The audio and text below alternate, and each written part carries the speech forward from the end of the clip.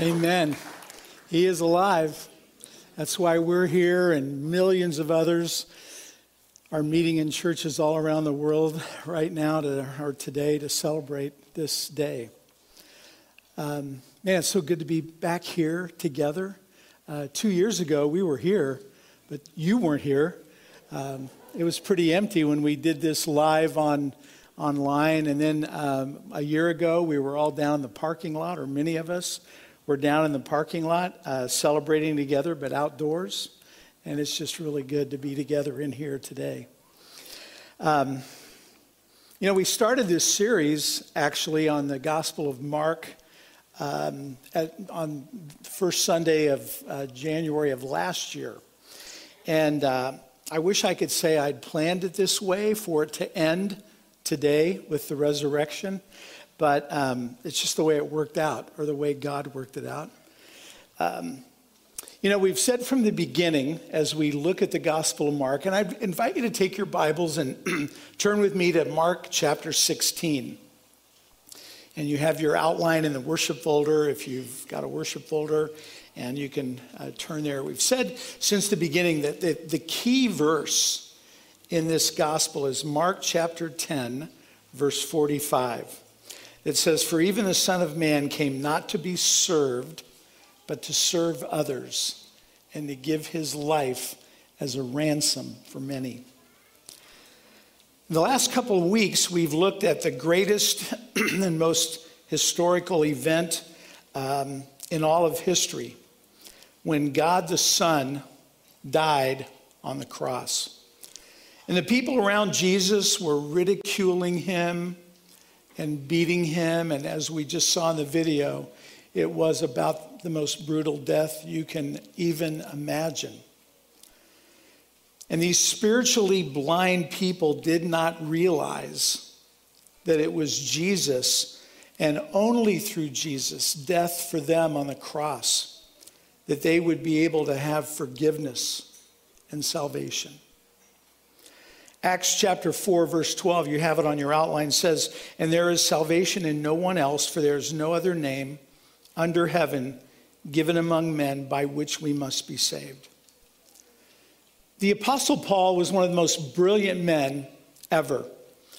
Paul went to pagan, intellectual, and immoral Corinth in Greece, and he said to the Corinthians, "I am determined to know nothing among you except Jesus Christ and him crucified." So why did Paul say that? Because the only way we can have forgiveness, the only way we can live beyond this life in heaven is by way of the cross. We have broken God's law. We deserve death. And the only way to God is through Jesus Christ. Jesus himself said it. "I'm the way and the truth and the life. No one comes to the Father except through me." And so God said, "I'll give my son. I'll let him die. I'll let him take judgment for you. And if you put your faith and trust in my son," God says, "I will forgive your sins. I will give you eternal life, and I will give you inner peace and joy." And so you have this on your outline if you're taking notes. The most relevant message in the world this morning is the fact that Christ died for you. On that Friday night, when Jesus died, from the disciples' perspective, all hope died. And we know that after that, we know what happens after that, but they didn't know. And hope really died with them. Someone described people who live today without Christ in their lives are Saturday people. They live in so much hurt and so much misery and so much fear, and they have no hope. Without the hope that the resurrection gives, we would all be living like that. That's why this day is so important for us. And again, the Apostle Paul wrote to the church at Corinth, and he said, again on your outline, if there is no resurrection of the dead, then not even Christ has been raised. And if Christ has not been raised, our preaching is useless, and so is your faith. You know, the Greek word for gospel is the word euangelion. And it literally means good news or the joy news. J.R.R. Tolkien is an author I know some of you are familiar with, says that a lot of stories are really just these incredibly hopeless situations. And some character comes along who has a weakness that in reality is a strength. And they save the day. And this brings deep joy. Tolkien called them eucatastrophes, or the joyful catastrophe. And he describes the account of Jesus and the death and the resurrection of Jesus as the ultimate eucatastrophe. Tolkien said these stories are like a bass string in the human heart that kind of makes our heart reverberate. But you can't pluck that bass string. He says that the gospel story of Jesus' death and resurrection is the only thing that can pluck that string so that the whole heart never stops reverberating and vibrating with joy. And Tolkien says the reason for this is that the account of the death, burial, and resurrection is the reality to which all these other stories point. And so, again, on your outline, the death, burial, and resurrection of Jesus really happened. And this proves, and this is a blank for you to fill in if you want, that God, but this is the truth that you need to have in your heart. God loves you extravagantly. That's how much he loves you. So through the resurrection, Jesus, the sacrificial servant, lands the final victory blow against Satan. This is the heart of the gospel, the good news, the euangelion. All four of the New Testament's biographies, what we call the gospel accounts, describe the resurrection as an actual historical event. Jesus was placed in the tomb on Friday, but when Sunday came, the tomb was empty. The seal was broken. Jesus is the risen Lord. He is risen from the dead. So I think we'd all say that what happened on Easter is the decisive point in history. It's maybe not as familiar to us as the Christmas story. And so what I'd like to do is read the Easter story together. From Mark chapter 16, follow along in your Bibles as we begin at verse 1. When the Sabbath was over, Mary Magdalene, Mary the mother of James, and Salome brought spices so they might go to anoint Jesus' body. Very early on the first day of the week, just after sunrise, they were on their way to the tomb, and they asked each other, "Who will roll the stone away from the entrance of the tomb?" But when they looked up, they saw that the stone, which was very large, had been rolled away. As they entered the tomb, they saw a young man dressed in a white robe sitting on the right side, and they were alarmed. "Don't be alarmed," he said. "You are looking for Jesus the Nazarene who was crucified. He has risen. He is not here. See the place where they laid him. But go, tell his disciples and Peter, he is going ahead of you into Galilee.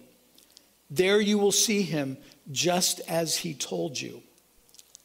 Trembling and bewildered, the women went out and fled from the tomb. They said nothing to anyone because they were afraid. This is God's word. You know, in most ancient manuscripts, in the most ancient manuscripts we have, Mark ends at verse 8. And it's surprising that Mark doesn't end with great courage, but with these women fleeing in silence. And we've talked about this before, but every ancient culture agreed that women's inferiority made them unreliable. They couldn't even be witnesses in any legal proceedings.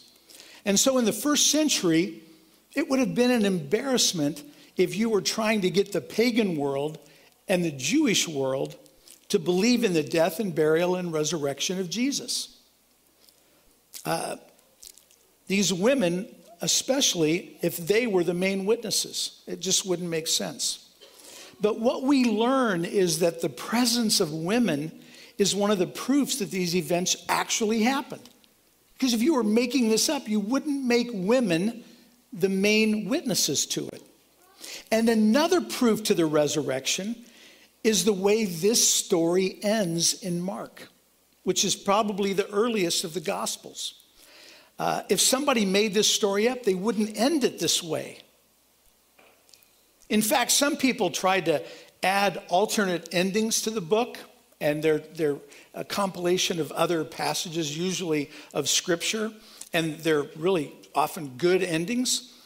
You can see these endings in many different translations. But again, this is on your outline. One of the things that separates Christianity from Buddhism, Judaism, or Islam is that Christianity traces its beginnings to one event that happened one day in history. Christianity is based on the truth of what happened in history. One day there was no such thing as the church. And then overnight, the church is born. From one day to the next, there's suddenly a group of people who believed in the resurrection of Jesus and even suffered the most extraordinary things for his sake. Because of the resurrection, we know the end of the story. We know the big picture, if you will. It says in Matthew 19:26 that with God, all things are possible. So I think the way we live our lives is to say that we should never be too quick to come to any conclusion about what the Lord is in. Because sometimes God does miracles. Don't believe it? Just ask David. Young teenage David. All he had was a sling and a stone. And he went up against Goliath, and you would think he had no chance whatsoever. But God came through. Don't believe it? You can ask the Israelites as they were fleeing from Egypt, when they had the Red Sea in front of them and the Egyptian army behind them and nowhere to go. And against nature, God opened up the water and allowed Moses and the Hebrews to walk across on dry land. Who would have thought it? Or how about a place called Golgotha and a tomb, an empty tomb, a sealed tomb that in the end was empty? Just ask those who follow Jesus.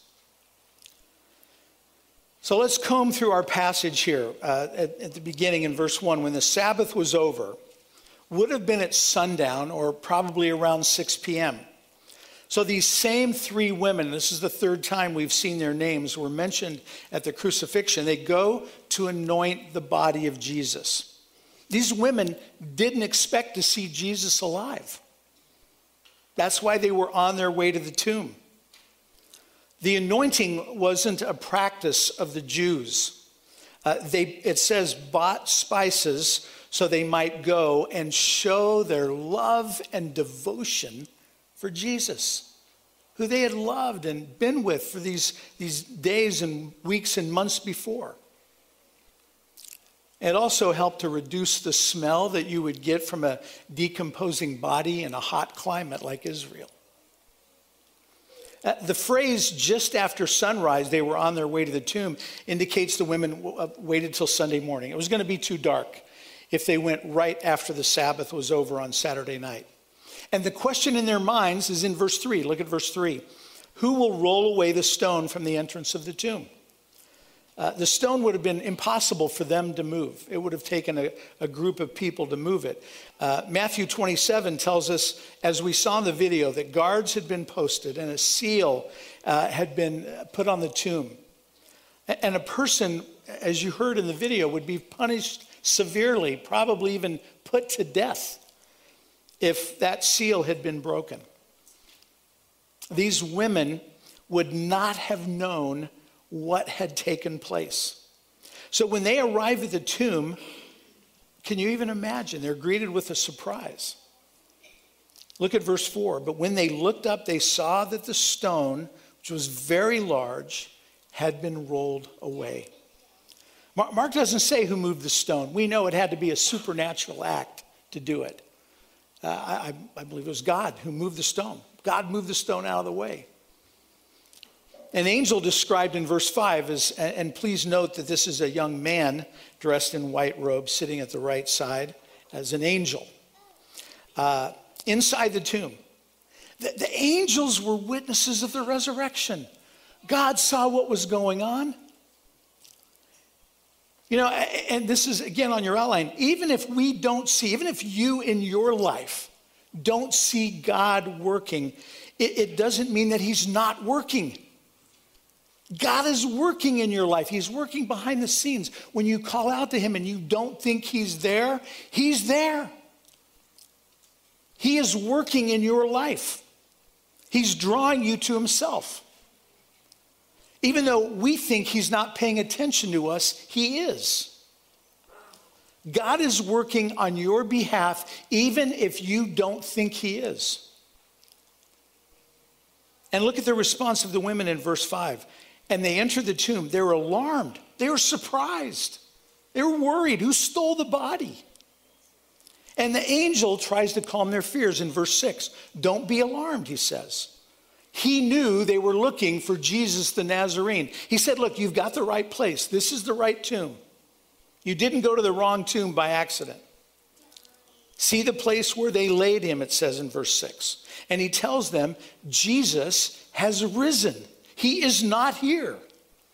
The angel made it clear that the bodily resurrection of Jesus had happened. There were dozens of people over the years before this who had claimed to be the Messiah. And then when they were put to death, their followers would go home because what they had started was over. The movement was done. So why was this one so different? Well, the gospel writers wrote that this one was different because their leader was killed and then he came back from the dead. He was alive. And that changed everything. That's why Jesus' followers didn't go home. That's why Christianity exploded. What does this mean for us today? Well, I'll tell you one thing it means, and again, this is on your outline, is that Jesus tells you the truth. Throughout history, many people have claimed to be God. They've claimed to be the Messiah, but only one proved it. Paul writes, Jesus was, in Romans 1, Jesus was declared to be God's son with great power by rising from the dead. You say, great, the cross is great, but he proved that what happened on the cross was he really did take our sins because he rose again to prove it. Without the resurrection, you couldn't trust anything Jesus says. But you can trust what Jesus says about God, what he says about heaven, what he says about everything else he taught. We can believe it. And we should believe it because he rose from the dead like he said he would. And then in verse 7, the angel told the women, go and tell his disciples and Peter. You know, I think this is really interesting how he says this. Because it shows that Jesus had concern for all of his disciples, but especially Peter. Why? Well, more than any of the other disciples, Peter needed reassurance. He needed encouragement during these dark times. Remember what he did. He denied Jesus. If Jesus' message had been, Jesus wants to see you all in Galilee, you know what I think Peter would have said? I think Peter would have said, you guys go, That can't mean me. Not after what I've done. But what Peter did, it had indeed been worse than what any of the other disciples did. And Jesus knew that. And so it's like Jesus saying, I have great plans for all of you. And that means you too, Peter. You also need to go to Galilee. And what does this say to us? This says to us, and you've got it on your outline, that God loves you, again, we need to say it, extravagantly. God cared enough to send you his very best. And if you would have been the only person on the face of this earth, God loves you so much that he would have sent Jesus to die for you. That's how extravagant his love is. When Jesus was dying on the cross, he had outstretched arms and he said, this is how much I love you. Peter needed to know that he'd been forgiven. He needed to know that he'd been restored. John's gospel describes how Jesus did that in John chapter 21. It's on your outline, but I hope you go home this afternoon and read it. It's pretty cool. And because he messed up the most, Peter, I believe Peter's repentance was the deepest. And his grasp on the grace of God was the greatest. And that will make him the most qualified person to be a leader in the Jesus movement, in the church. And Peter, it seems, as he's the resource, remember, for Mark's gospel, that Peter wanted us to know, and this again is on your outline, that no matter what we have done, God's gracious hand of forgiveness can bring us back. Even in your darkest moments of despair, we all have those dark moments. Jesus is there. Look at the next verse that you've got on the outline.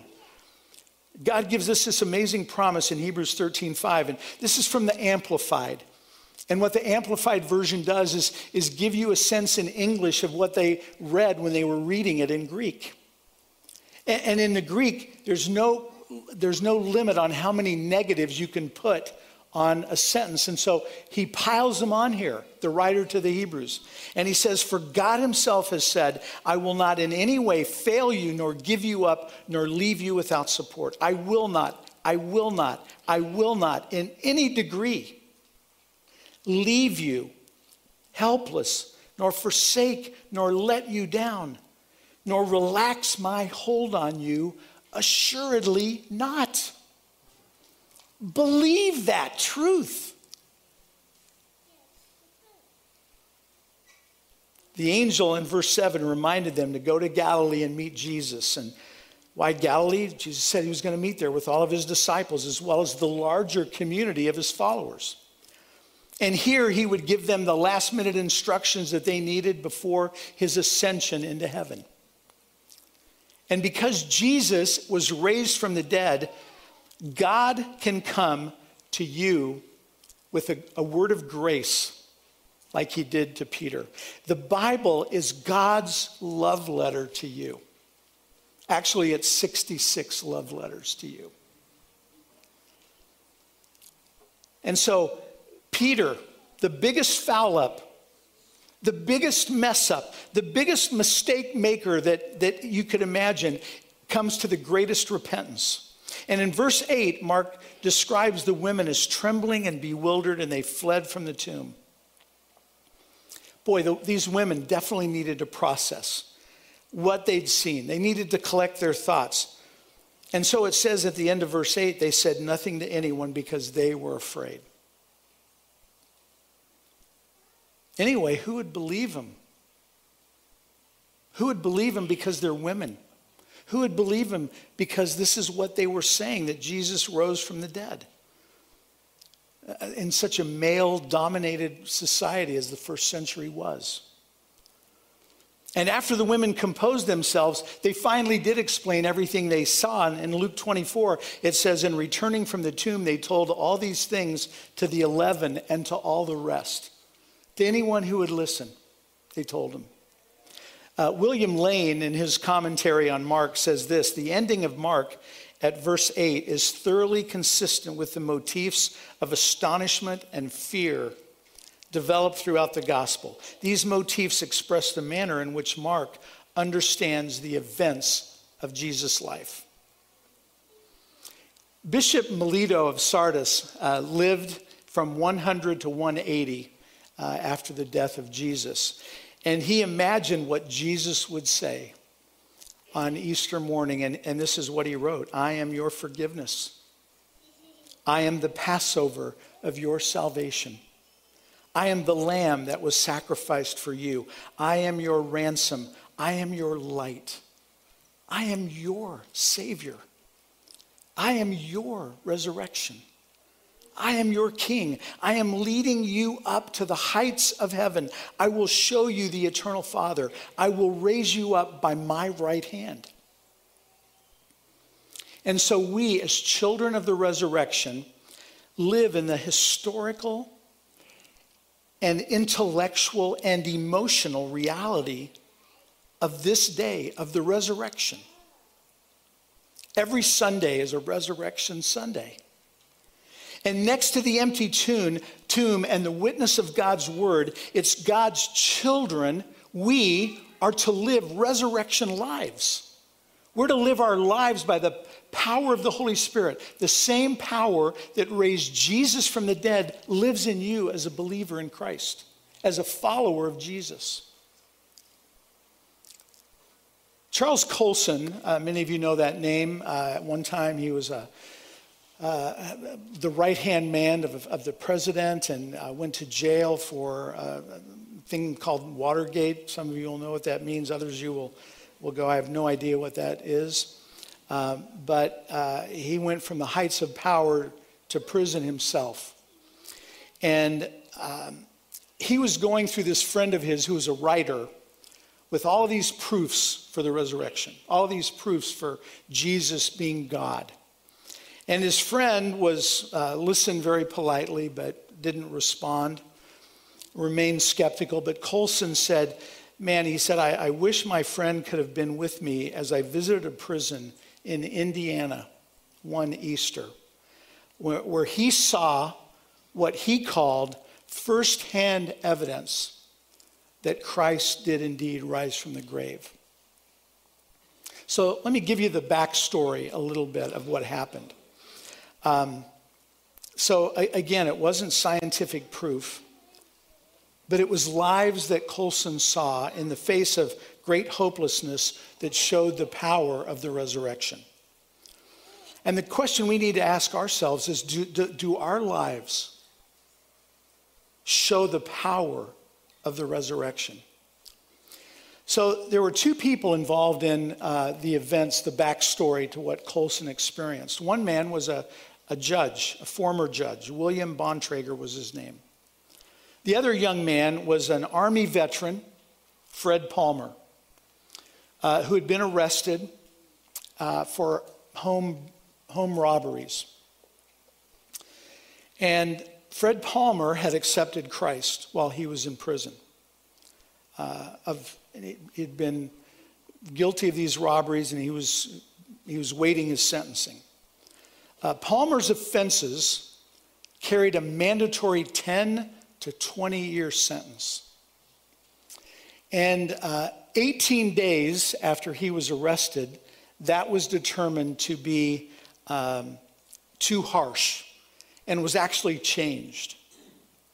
And so the judge, who's also a new Christian, reviews this case of Fred Palmer carefully and realized that a 10-year sentence, the minimum that he was supposed to give him, would destroy him, would destroy Palmer, not rehabilitate him. And so the judge followed the new guidelines that had put in place 18 days after Palmer had been arrested.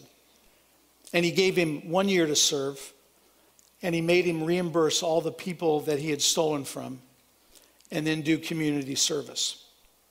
So Palmer, the prisoner, was a model prisoner. He was released after a year, had started to pay back his victims, make restitution. And the case seemed closed. Justice, restitution, restoration was happening. But the Indiana Supreme Court said that what Judge Bontrager had done was illegal. And they ordered him to send Palmer back to prison for 9 more years. And it seems so unjust. And if he had been arrested 3 weeks later, the sentence would have been perfect. It was carried out to the letter. So as a judge and a new Christian, Bontrager saw it from God's perspective. He said, I just want justice to be done. I believe it was done, and I'm not going to do something else just to satisfy a technicality of the law. Let's look at the spirit of the law, not the letter of the law. And so the judge, in the end, decided to recuse himself because he refused to give him 9 more years. And what followed was a nightmare for both Judge Bontrager and Fred Palmer. Palmer was returned to prison for 9 more years and right away appealed for an early release. Judge Bontrager was declared to be in contempt.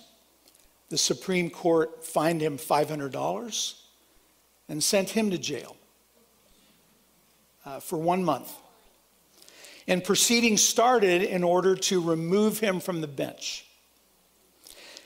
Well, rather than allow his own case to mess up Palmer's appeal for a shorter sentence, the judge resigned. Came at a cost. He had a comfortable salary.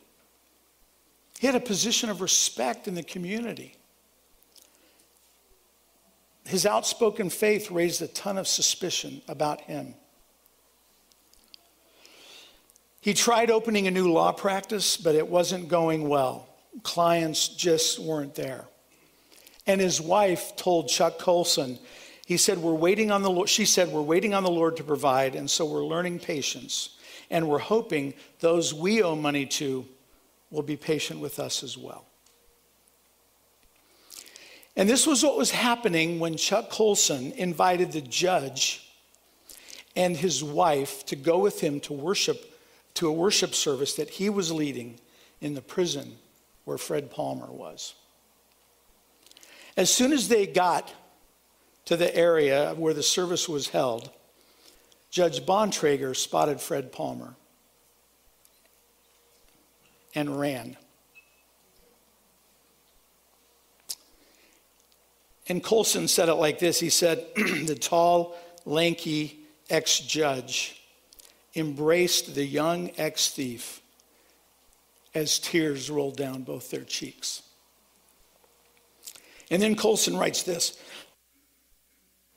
As I watched their reunion, the witness was clear.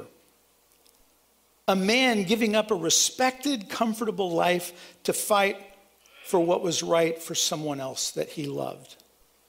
In a very hostile world, this is evidence that Christ lives. The ex-judge Bontrager was a country boy at heart who wore cowboy boots and string ties. He wasn't perfect. He makes mistakes. All of us who testify for Christ know that we don't have to be perfect to testify for Christ. And Colson continues, if they were one of the mightiest witnesses, a rough fisherman named Peter, if they were witnesses, then one of his mightiest witnesses, a rough fisherman named Peter, would never have been called to serve. But Peter saw the resurrected Christ, and his life revealed that truth. And then Colson finishes with these words, I wish my writer friend could have been with me on that Easter morning. For none of us who watched Bontrager and Palmer, brothers of Christ, embracing in this prison, in this modern day tomb, could doubt that Jesus, the prisoner who was executed, rose from his tomb and lives today. And so on your outline, you've got this. Our lives are arguments for the resurrection that the world understands and the world needs. And that's why we need to be bold and speak up about our faith. And so, are you living like it's Saturday in hopelessness and pessimism? Or are you living with the hope and the joy of Easter Sunday? The Bible is full of commands. And you know what the most common command is? Don't be afraid. You'll find it in Scripture about 365 times, one for each day of the year, including several times in this Easter story. Don't be afraid. Those were the first words out of the mouth of the angel to the women. They were also the first words Jesus spoke after the resurrection. And it's no wonder that it's a common theme in the Bible and the Easter story, because fear is our biggest problem. It's one of the most common. And you might think that you're not a fearful person, but I don't think we realize how many decisions we make are based on fear. The fear of what other people think. The fear of failure. But Easter brings good news, and this again is on your outline. Because of the resurrection of Jesus Christ, you can now live without fear. When you understand that Jesus tells the truth and that you can trust what he says, it becomes easier to let go of your fears. So what is it that you fear? You fear what people think? You fear failure? You fear that you're not good enough? Do you fear disappointing others? Maybe you fear loneliness or rejection, or something bad happening, or being judged, or getting COVID. I think we could all relate to that. When you live according to the resurrection of Christ, the Bible says you can live a better life, a life free from fear. John, the writer of the Gospel of John, said in 1 John Chapter 4, there is no fear in love, but perfect love drives out fear, because fear has to do with punishment. The one who fears is not made perfect in love. There's no fear in love. Another thing that we can know because of the resurrection, and this is again on your outline, is that death isn't the end. Those of you who've lost loved ones, I look around and I see you. You've lost loved ones in the last months or the last year, the last couple of years. Let this encourage you today. Until Jesus rose from the dead, you didn't know there was life after death. But because there was no proof, right? But now we know. The Bible tells us God raised the Lord Jesus from the dead, and we know that God will also raise us with Jesus. That's the promise he gives us. To be absent from the body is to be present with the Lord. And our resurrection is coming. You don't need to fear death, because Jesus' resurrection shows us that death isn't the end of the story. That's the message of Easter. Death is not the end. And so, are you tired of being a prisoner of fear? It doesn't matter who you are or where you're from or what you've done. There's forgiveness at the cross. There's more grace at the cross than there is sin that you've done. Always. And if you're ready to surrender your life to Jesus Christ, the door is wide open for you. The door is wide open here for you to be a part of this family. And to do that, all you need to do is put your trust in Christ alone for your salvation. I want to give you the opportunity to do that now. Let's pray together. Father, we thank you for the joy of the resurrection. We ask that you would help us to take the power of the resurrection into the center of our lives and let it change us. And let our light so shine before the people around us that they will see our good works and glorify you. We don't want to pretend. We don't want to just be all about people pleasing. We don't want to fear all the things that we fear. We want to let it all go. And Lord, I if you need to pray and you need to receive Christ in your life and you've never done it, or you did it and you're so far away from it, you need to do it again, then pray this with me silently right now. Lord, I surrender everything that has brought me shame and regret and resentment and worry. I don't want to live that way anymore. I want to live a life of freedom. And so today, Lord, I confess my sin to you and I ask you to forgive me.